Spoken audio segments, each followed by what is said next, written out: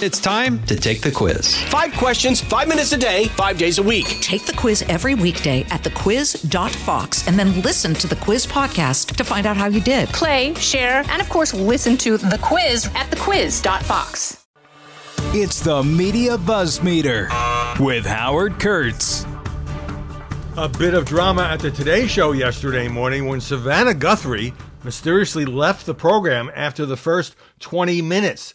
Initially, there wasn't any explanation, and then the woman who was filling in for Hoda, Sheinelle Jones, said, first she said, well, Shannon had to leave a little early, and then she came out and said she wasn't feeling great. She took a COVID test. It came back positive. Savannah, we love you, wishing you a speedy recovery.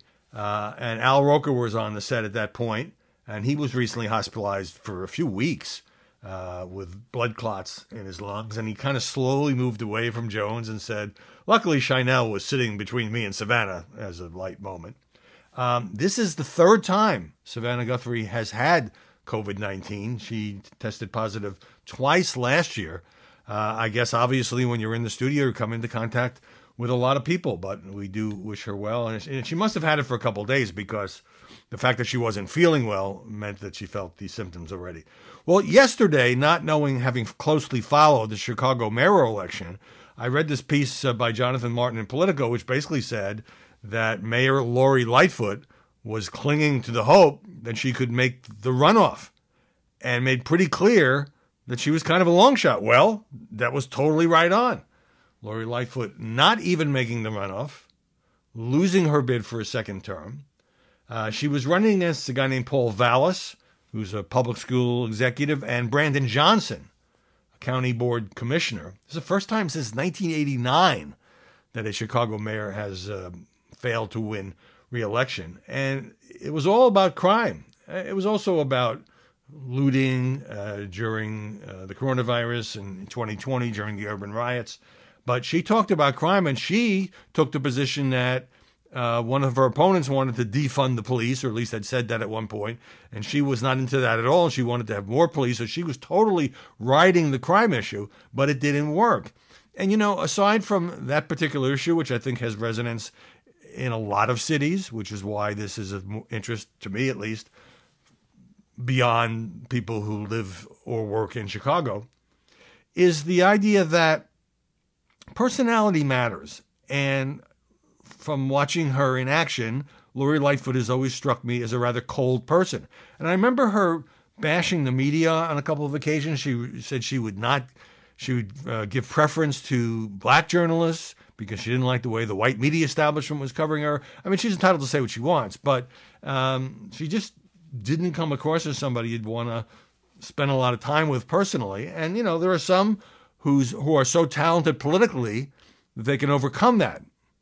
But she only got 17% of the vote as an incumbent mayor, whereas Vallis got 34% and Johnson 20%. So she was not even close, and she will be out at the end of her term. Twitter, more layoffs from Twitter, really?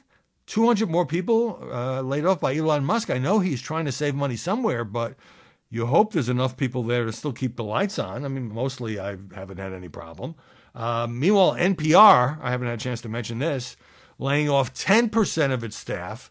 Tough times for all media organizations and tech companies as well. You know, I have a column today about the whole Dilbert controversy, and it goes a little further than when I was talking to you about it yesterday. So you know the basics. Scott Adams did this, what I would only describe as a racist rant on his YouTube channel, calling blacks a hate group, and telling whites to stay the hell away from blacks. And then suddenly, boom, all of these hundreds of newspapers dropping the column one by one, and then his syndicate dropping him. So there's no more Dilbert in newspapers. He's going to make it available on his pay site. But he's done videos the last 2 days in which he's talked more about this, and I want to be fair and explain his point of view. He says, first of all, when I called blacks a hate group, that was just hyperbole. Okay, I think that is a really lame and weak defense. Hate group. He said when he told whites to stay away from blacks, it wasn't really about race. Here's how he describes it. Things are so bad in the black community. that they're disproportionately likely to live in poor neighborhoods where there's a lot of crime. Is that racist? Well, you're making sort of two leaps there. Obviously, there is more crime in poorer neighborhoods. But why would you link that to blacks? He says disproportionately likely. But, he could have explained it that way, and he didn't.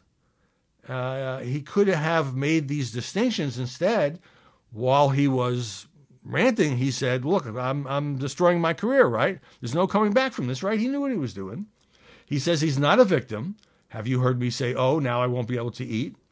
He blames the media, saying it was a bunch of rich white people, newspaper leaders, who do not live around black people, and they decided to cancel me. And if I wasn't white, Dilbert would not have been dropped. Okay. And then he goes on to take these shots. First of all, the one thing I wanted to mention was he gave more detail, Scott Adams did, about earlier in his career, where he worked at two different banks in California. And in both banks, after a certain period of time, his boss at the first bank told him, you can't be promoted here because you're white. At the second bank, his boss told him directly, he says, you can't be promoted here because you're white and male. So he quit and started Dilbert, which obviously turned out to be a pretty good career move. But, he knows that words matter. And here's what he's saying. The entire media made it about race. 0 members of the media have reported what I said in context. Could it be that the race industrial complex is once again finding ways to monetize race? I just think that, he was throwing out these hand grenades, and he seemed quite aware at the time that the effect of these hand grenades was going to be to blow up his career. And he did it anyway. And now he's saying, well, it really wasn't. I wasn't trying to say this. I was trying to put it this way. It's the media's fault. Okay. I know a lot of people like Scott Adams and a lot of people like Dilbert. But that's his explanation. Meanwhile, Elon Musk still drawing flack for tweeting, the media is racist. For a very long time, U.S. media was racist against non-white people. Now they're racist against whites and Asians.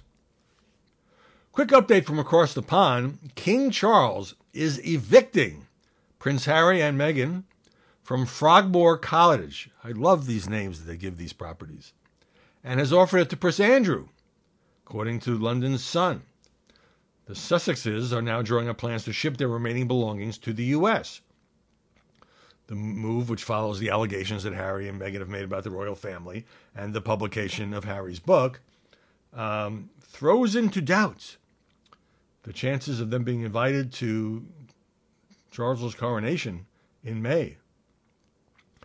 Meanwhile, Andrew, who's described here as disgraced because of his past association with Jeffrey Epstein, was offered the keys to the 5-bed Windsor home last week. But look, they live in the United States now. What, they were going to go back once a year, and this is supposed to be available to them as a hotel? I don't really see the problem. They've got plenty of money. They're living in some beautiful palatial estate in California. So this is like, okay, you've moved on. You've graduated from college, and we're now going to rent out your house. Ron DeSantis has a book out. So he's making the rounds, and he gets asked at every stop, what about this thing that Donald sent about you? And DeSantis in one interview said, look, this is silly season.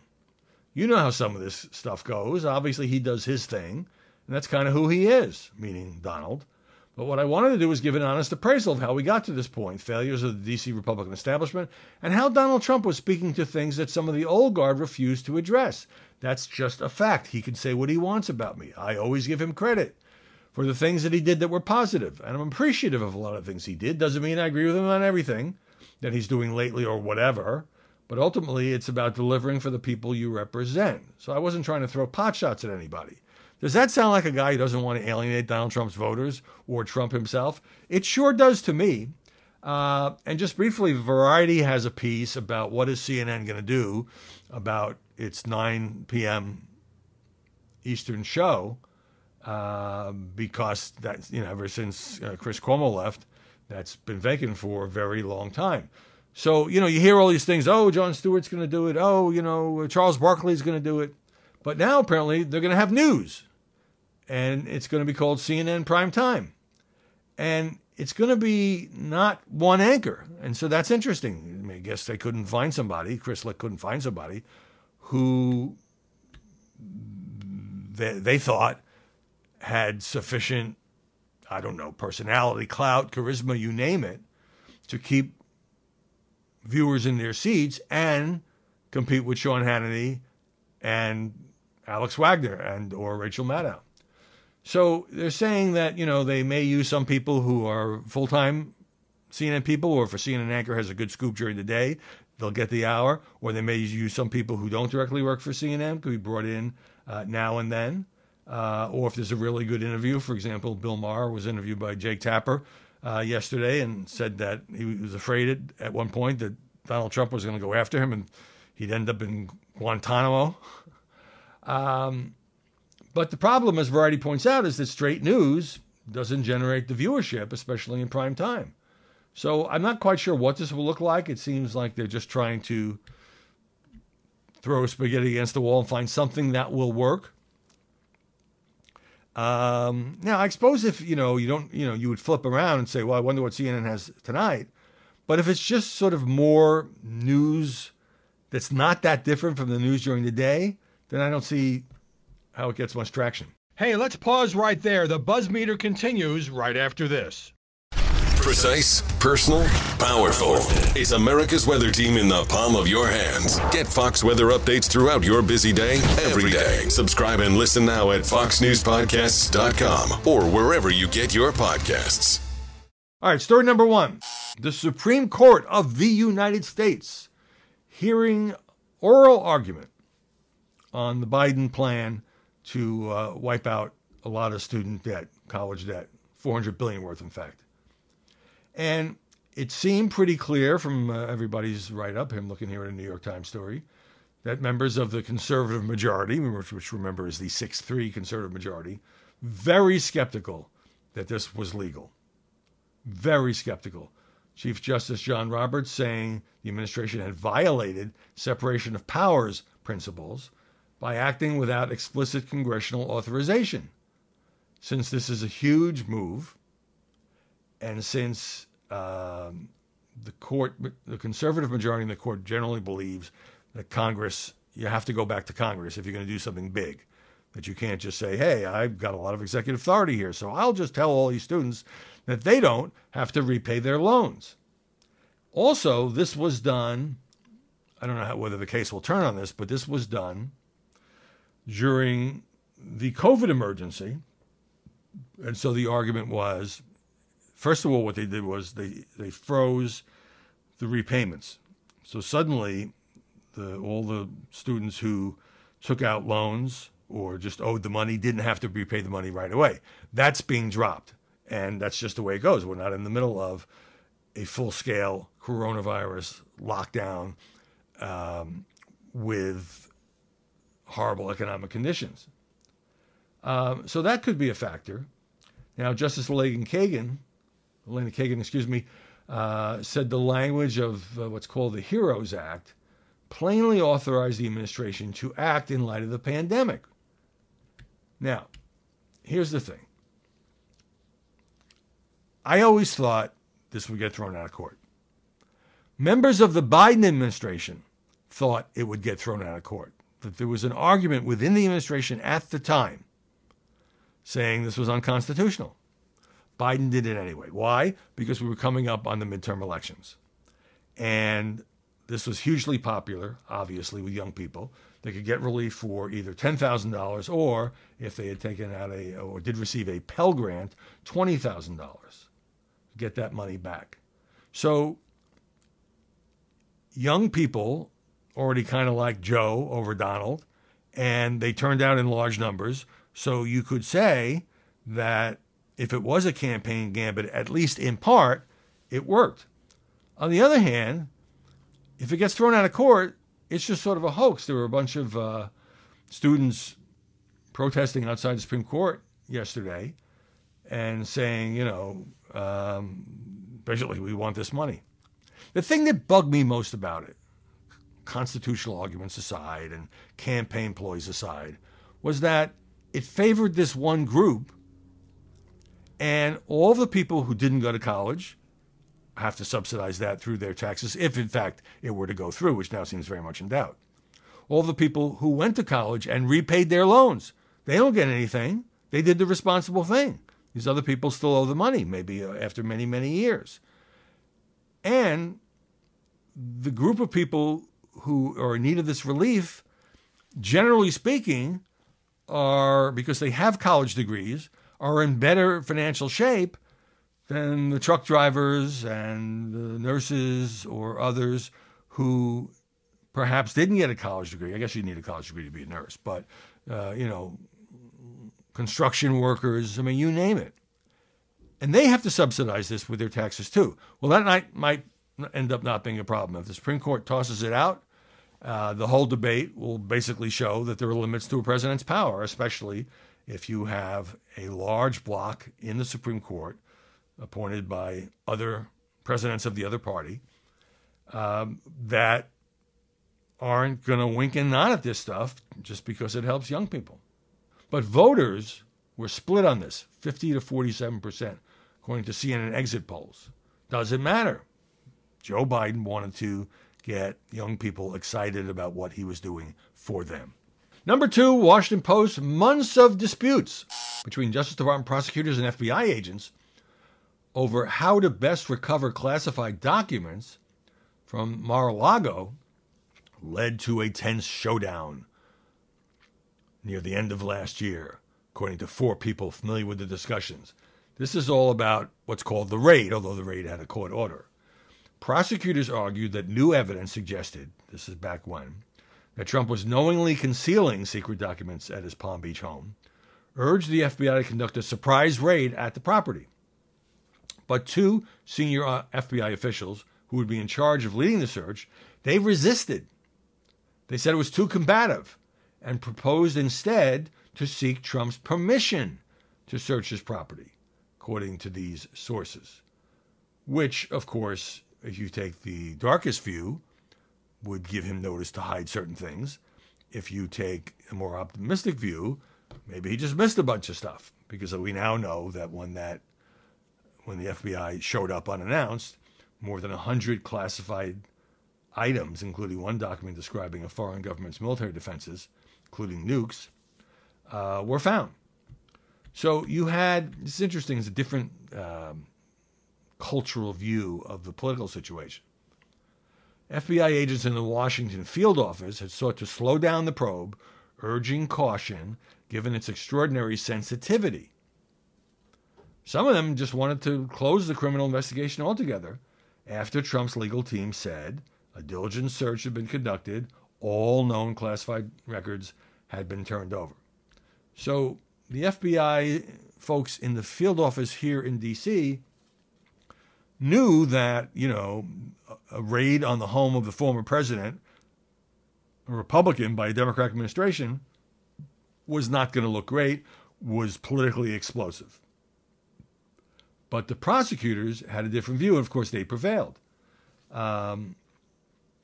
They were worried that, and there was a lot of worry that people outside would second guess it and so forth. The prosecutors said that the FBI, by failing to treat Trump as it had other government employees who were not truthful about classified records, could threaten the nation's security. And as evidence surfaced suggesting Trump or his team was holding back sensitive records, the prosecutors pushed for quick action to recover them. And obviously, the prosecutors won. And just as obviously, there was a bunch of classified materials there, despite previous searches by Trump's team, despite previous assurances that everything that might be more classified have been turned over. But the internal tension, I think, is interesting. Number 3. So Christopher Wray, FBI director, was interviewed by Bret Baier yesterday on Special Report. And this has to do with the lab leak theory. Christopher Wray said that the COVID-19 most likely originated from a lab incident in Wuhan. First time he's taken a position on that. And at the same time, you had the earlier revelation of a classified report obtained by the Wall Street Journal about the Energy Department's position that COVID might well have leaked from that lab, which, remember, in 2020, you weren't allowed to say that. Facebook would take it down, even if you were an eminent scientist. It was verboten. It was off the table. It was a fringe conspiracy. It was crazy town. Now you have the head of the FBI. Here's the quote. The FBI has for quite some time now assessed that the origins of the pandemic are most likely a potential lab incident in Wuhan. The Chinese government, seems to me, has been doing its best to try to thwart and obfuscate the work here, the work we're doing, and that's unfortunate for everybody. So the Energy Department says it has low confidence. FBI has medium confidence. We may never know for sure, but that was a pretty dramatic statement by the head of the FBI on Fox. Which brings me to a little sidebar here on this thing, and that involves Jon Stewart. You've probably all forgotten this. I know I briefly had. Back in early 2021, when there was this starting to be more of a debate about the origins of COVID, but it still was sort of not being fully debated. Jon Stewart was on Stephen Colbert's show. And because there had been some skepticism about, it came from a bat in a food market a few blocks away. And this was a period where it was being widely dismissed, even in early 2021. So on his Apple show, Jon Stewart is looking back to that time. And he said the larger problem was not the actual origins of COVID, but an inability to see the world beyond absolutes. Stewart says the larger problem with all this is the inability to discuss things that are within the realm of possibility without falling into absolutes and litmus testing each other for our political allegiances as it arose from that. My bigger problem with that was I thought it was a pretty good bit that expressed how I felt. And the two things that came out of it were, I'm racist against Asian people, and how dare I align myself with the alt-right. What Stewart said at the time was, and he did this with a requisite number of jokes, but, oh my God, there's a novel respiratory coronavirus overtaking Wuhan in China. What do we do? Oh, who could we ask? The Wuhan Novel Respiratory Coronavirus Lab. The disease is the same name as the lab. That's just a little too weird, don't you think? So he took the position that this was a real possibility, that it can't just be a coincidence, and he got all of this heat from the left, which used to love Jon Stewart at The Daily Show. How dare you? I mean, actually being called a racist and adopting the views of the alt-right, that's not Jon Stewart. Come on. So he said the backlash was so intense, he might as well have gotten Hillary for president tattooed across his forehead. The part of it I don't like is the absolutes and the dismissive like, F you, I'm done with you. I will never forgive you. You have crossed an unforgivable line. You've expressed an opinion that is antithetical to mine or not mine. And, I just think he really nails it with that. You can like somebody for years and years, and then they go on a TV show or they go on Twitter and they say, here's what I believe about X. And how dare you believe that about X? I don't believe that about X. Nobody believes that about X. You are a creep. And then you get all this abuse. Not just that you're wrong or I disagree. I mean, that's okay. We want that. We want debate. It was the fact that it wasn't being debated that made Jon Stewart's remarks such a big effing deal. And instead, he gets called a racist. Seriously. So I just wanted to remind everybody about that. And, Stewart talking about it on his Apple TV show, I think brings it around quite nicely in light of these latest developments, particularly the comments of the FBI director. Hey, let's pause right there. The buzz meter continues right after this. Number 4, Jonathan Capehart works for the Washington Post. He also has a weekend show on MSNBC. Very nice guy. I disagree with him a lot politically, but he's a lovely guy, even if he is sort of in the tank for the Biden administration. So Axios has an exclusive that Capehart resigned from the Washington Post editorial board after a dispute over an editorial about 2024, leaving the paper with an all-white editorial board. So, you got to remember that the Washington Post is based in a city where nearly half the population is black. So if the Washington Post has an editorial board that has no black members, that is troubling. New York Times, by contrast, has 3 people of color on its editorial board. Capehart had been on this editorial board since 2007. Now, he still is very involved with the Post. He's a columnist. He's an associate editor. He does a podcast through the Washington Post. But he quit the editorial board. And it was about an editorial, the runoff between Raphael Warnock and Herschel Walker in Georgia. Soon, the day after the piece ran, or soon after the piece ran, he turned in his resignation. It doesn't sort of explain what it was about the column, or the editorial, I should say, that bothered him. But that's a pretty big step because it's prestigious to be a member of the Washington Post editorial board. Spokesperson for the Post telling Axios, the Post opinion section is committed to diverse representation in all its pages and plans to further expand the range of voices. So I think they'll get some other people in there, at least as contributing columnists, it seems to me. And it just so happens that Washington Post is facing pretty tough business pressures, did not break even last year, which may not have pleased Jeff Bezos, because it invested a lot of money in new editorial and so forth, trying to become more of a national newspaper. New York Times has always been a national newspaper. The Washington Post, for years and years, was very much a local newspaper that had national impact because, just think Watergate and Pentagon Papers, because it reports in the nation's capital. So, tough time for the Washington Post. I want to get to number 5 now, and we're going to brand this as the deep dive. I'm going to look for stories where I can spend more than a couple of minutes and get a little deeper on what it means and what the implications are, or just have some fun with it. So, this is one from The Atlantic, and I'm not sure I really buy the premise, but it's an interesting attempt. I think it's a little bit of a stretch. Begins by saying this: many people just won't waste time on hold with private companies, but with the government as they try to navigate the maddening labyrinth. That's such a journalistic word, labyrinth. You don't see people walking down the street saying, boy, that was quite a labyrinth I just saw, of benefits programs. In other words, when you're calling